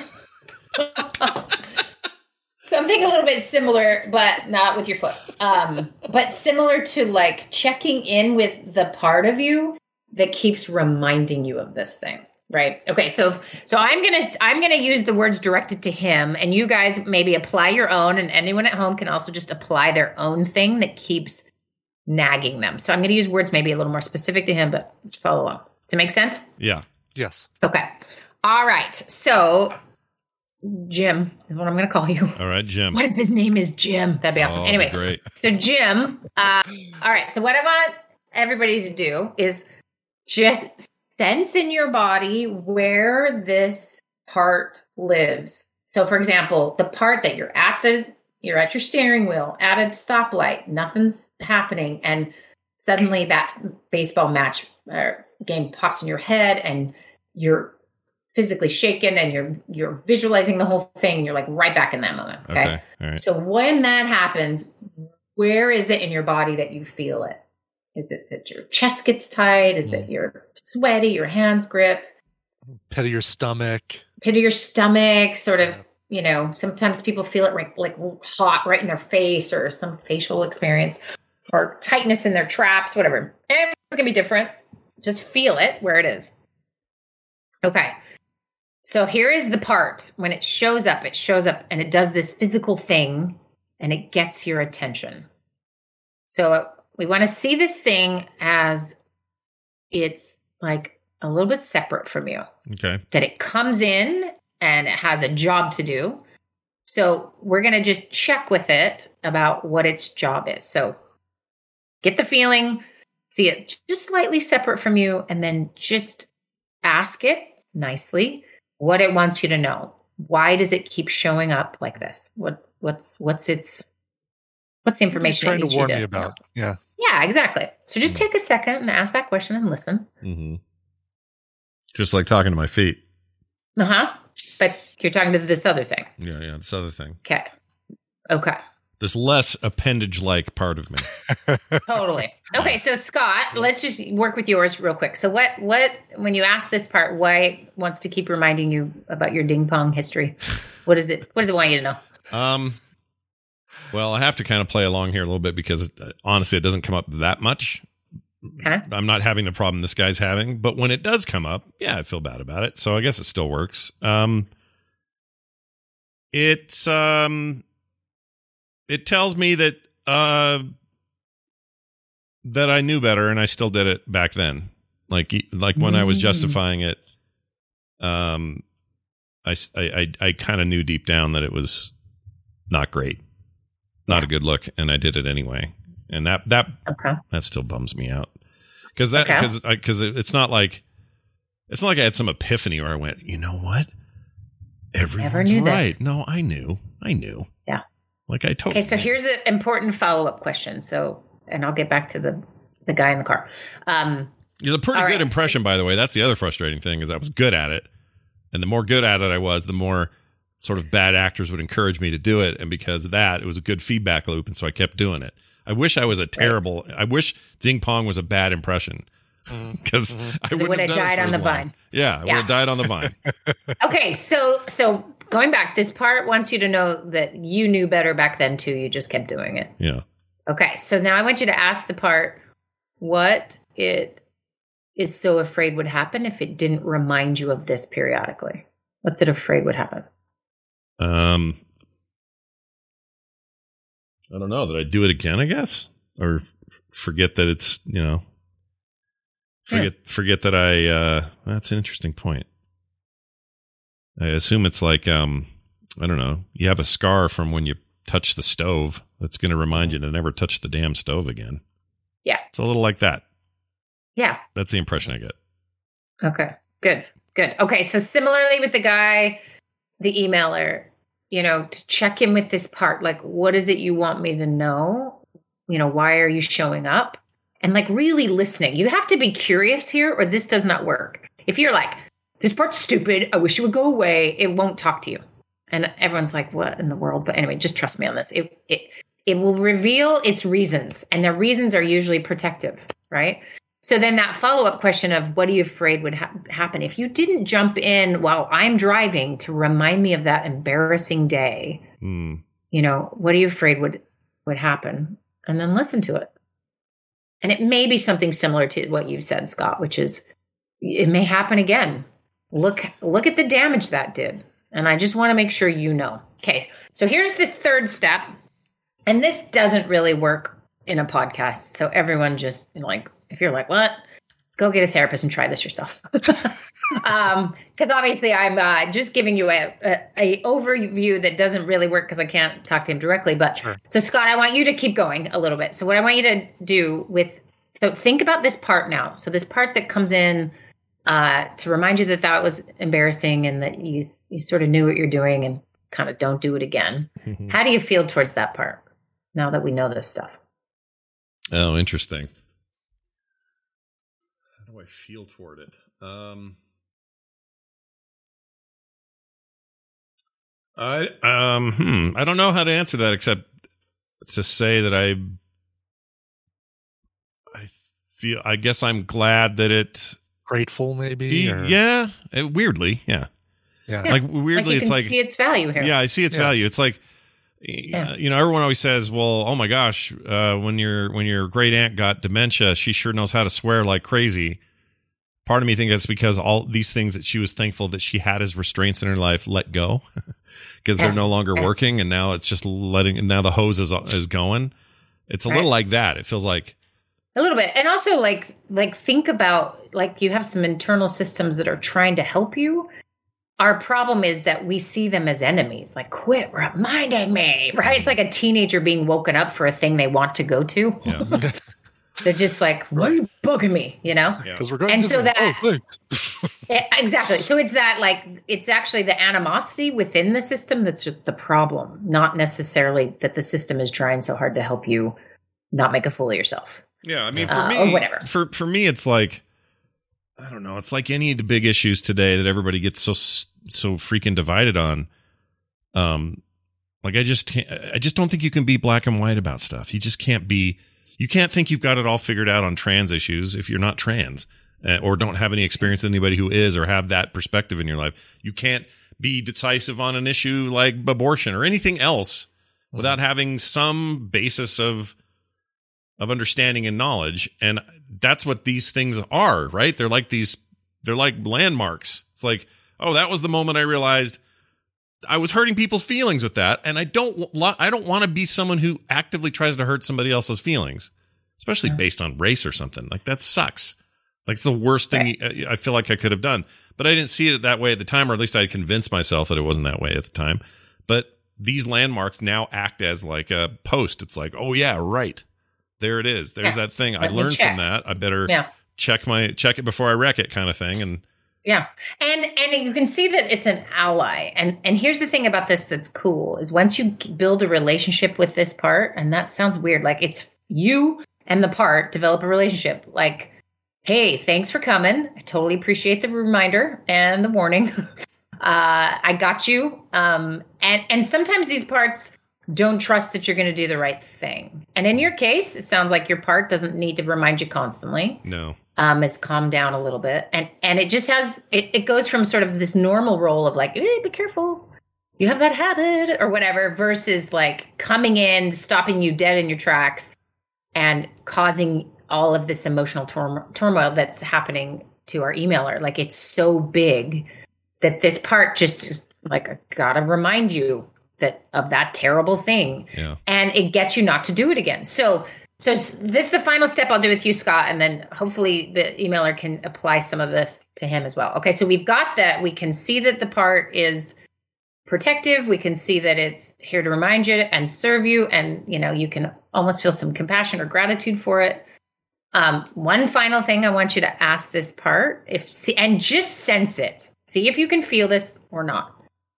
Ask this part if, now that you understand some of this stuff, if it would be willing to trust you a little more and back up a little.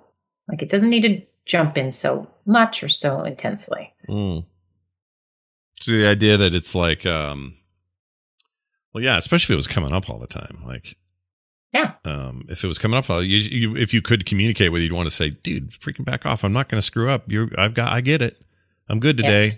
Like, thanks for the reminder. And there's a difference between saying, dude, back off, and hey, can you try and trust me and give me some space? Yeah. Right. There's a qualitative difference. So I want you to actually do it right now. I know it's not happening all the time, but just channel the part and see if it'd be willing to continue to keep backing up. Yeah. And that you can appreciate that. Yeah. And does it feel like it will? Yeah. Yeah. I mean, yeah. Isn't that weird? That's it is a little bit weird. It's weird when you visualize it that way. Like giving it, this is like object-oriented programming almost. It's like it has its little place, and now there's a little bit of distance between me and that place, and there already was. Like I can't, like I was saying, it's hard for me to compare this situation to his because I think his is a little bit more raw for some reason. But I think the process should be the same or should work the same. Like just put some distance between it, and I don't know, appreciate. But again, here's what's tricky is that we can say that all day to people. Just get over it. I mean, the core of it is get over it, right? That's what people say. That's the internal version of that is that part goes, oh yeah, well, clearly you're not ready. So I will just keep doing this, right? Whereas if you are connecting to that part and you are coming at it with understanding and some openness and curiosity and trying to understand why it's showing up and not asking it to do anything or demand anything. Notice I had to ask it politely and it got to choose. Is it going to back up or not? Yeah. If it doesn't back up, it doesn't back up. But if it's our relegating or banishing that is very human of us, right? If you talk to anyone and say, tell me about a part of you that you hate, and you can usually find that part of them has been around forever and it is going nowhere. And it's because you hate it. And it sounds so counterintuitive. Like, well, that's what we do with things we hate. We banish them. We get them away from us. We run away. We fight. We use a lot of fight words. Yeah. A lot of like, I am battling, blah, blah, blah. And this is just completely the opposite philosophy, which is to befriend. And to understand what is this part doing. So anyone listening can do this in just a really easy, quick way of just when something comes up, if you can sort of identify it, get a little space from it and be curious about why it's there and see if it'll tell you. It will. It's kind of weird, but it does. And then there's this like, okay, I could not. And this is what I hear all the time. People say, I have never, ever thought of any of these things this way ever. This is not how our brain works internally, or our system works internally. We do this with people all the time. So think about a friend when you are communicating.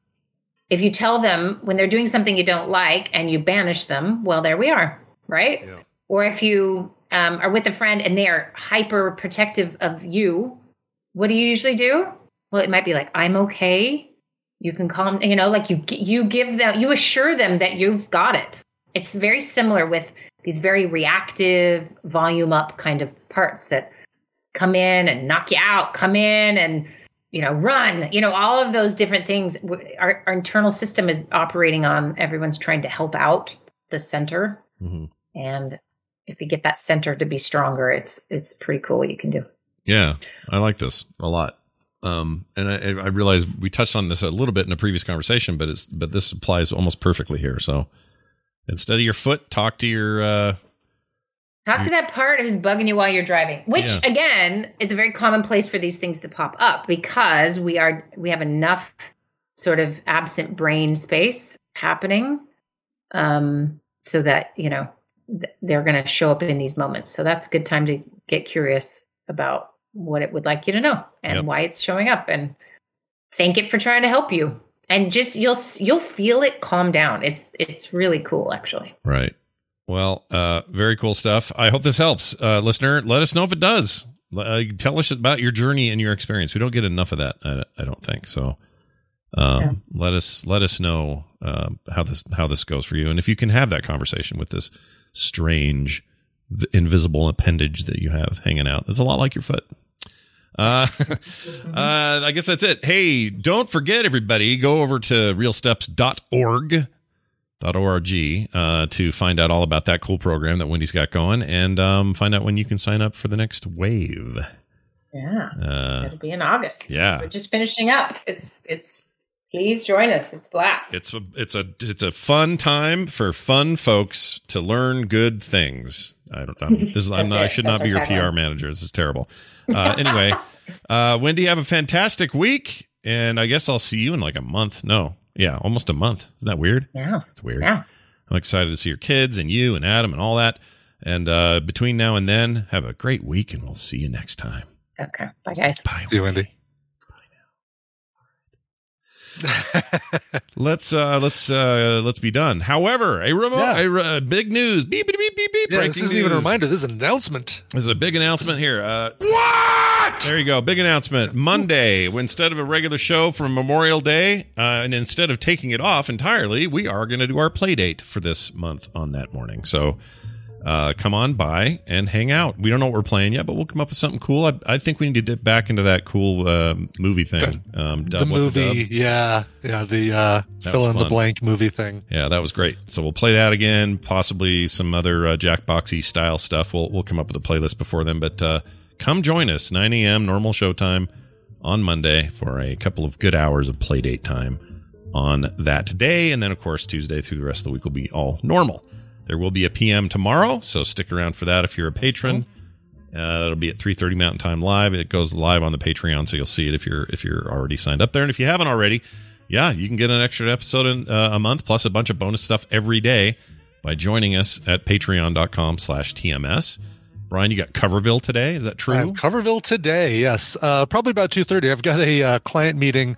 They said, could you do 1 o'clock? It's like, yeah, that's exactly the time I normally do Coverville, but I'm going to push Coverville out an hour and a half because I can see this call going a long time. Excellent.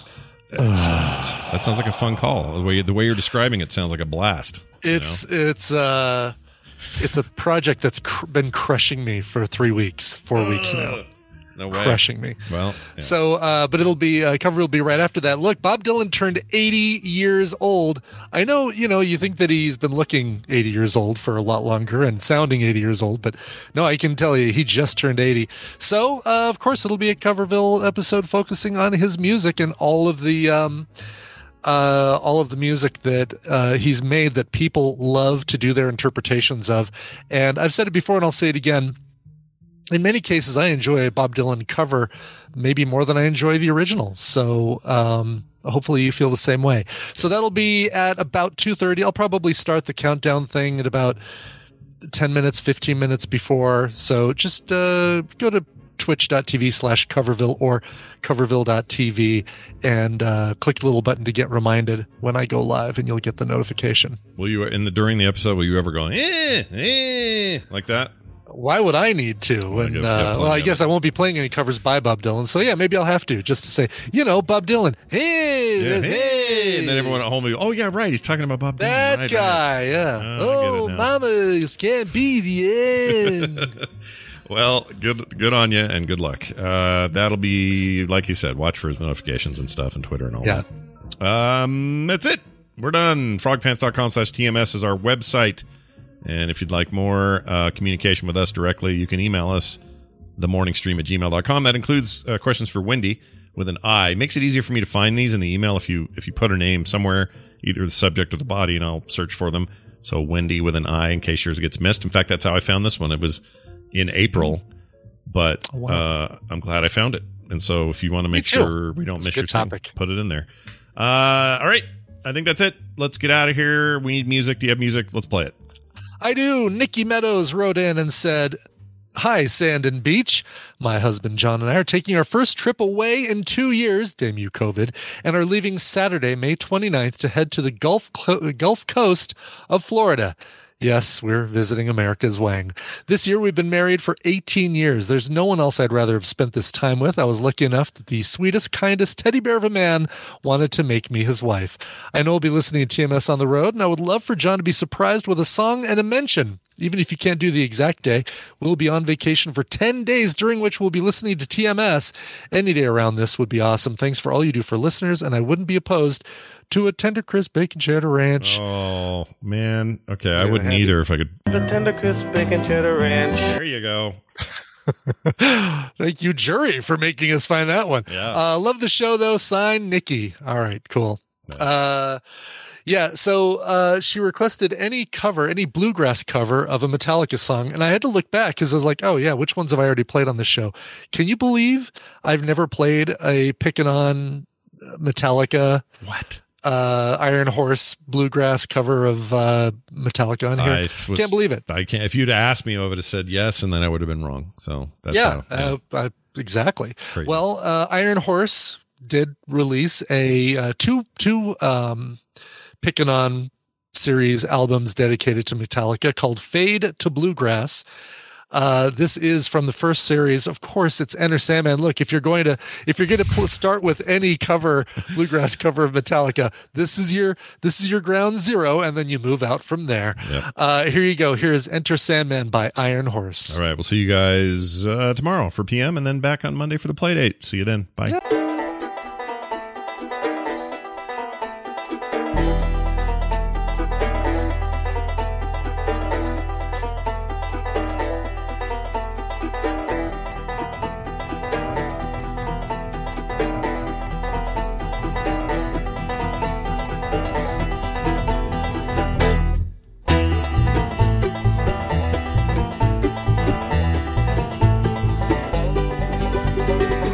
Say your prayers.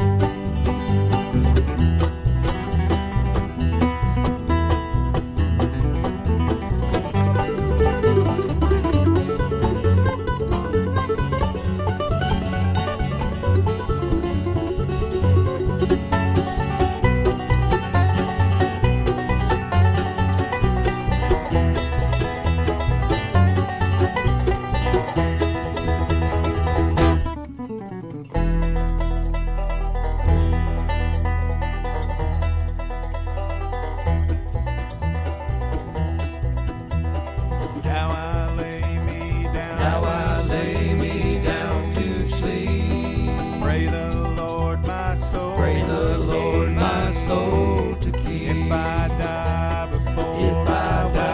before I wake. Pray the Lord my soul. Pray the Lord my soul to take.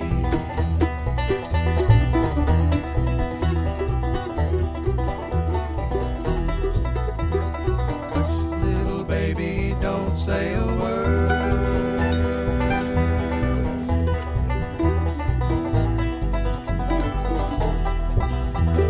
Never mind that noise you heard.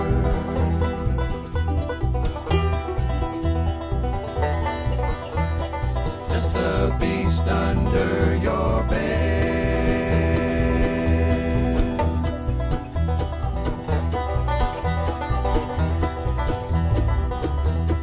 In your closet, in your head.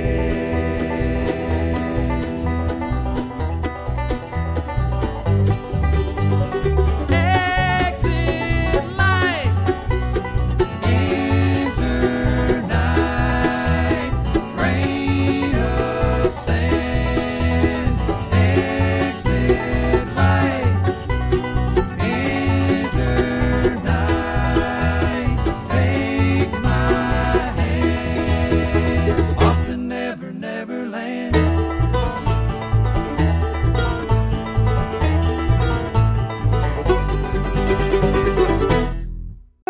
This show is part of the Frog Pants Network. Frog Pants Network. Get more shows like this at frogpants.com. Hey, bitch. Planning for your next trip? Elevate your travel style with Quince. Quince has all the jet-setting essentials you'll want for your next getaway, like European linen, premium luggage options, buttery soft Italian leather bags, and so much more. And is all priced at 50 to 80% less than similar brands. Plus, Quince only works with factories that use safe and ethical manufacturing practices. Pack your bags with high-quality essentials you'll be wearing for vacations to come with Quince. Go to quince.com/pack for free shipping and 365-day returns.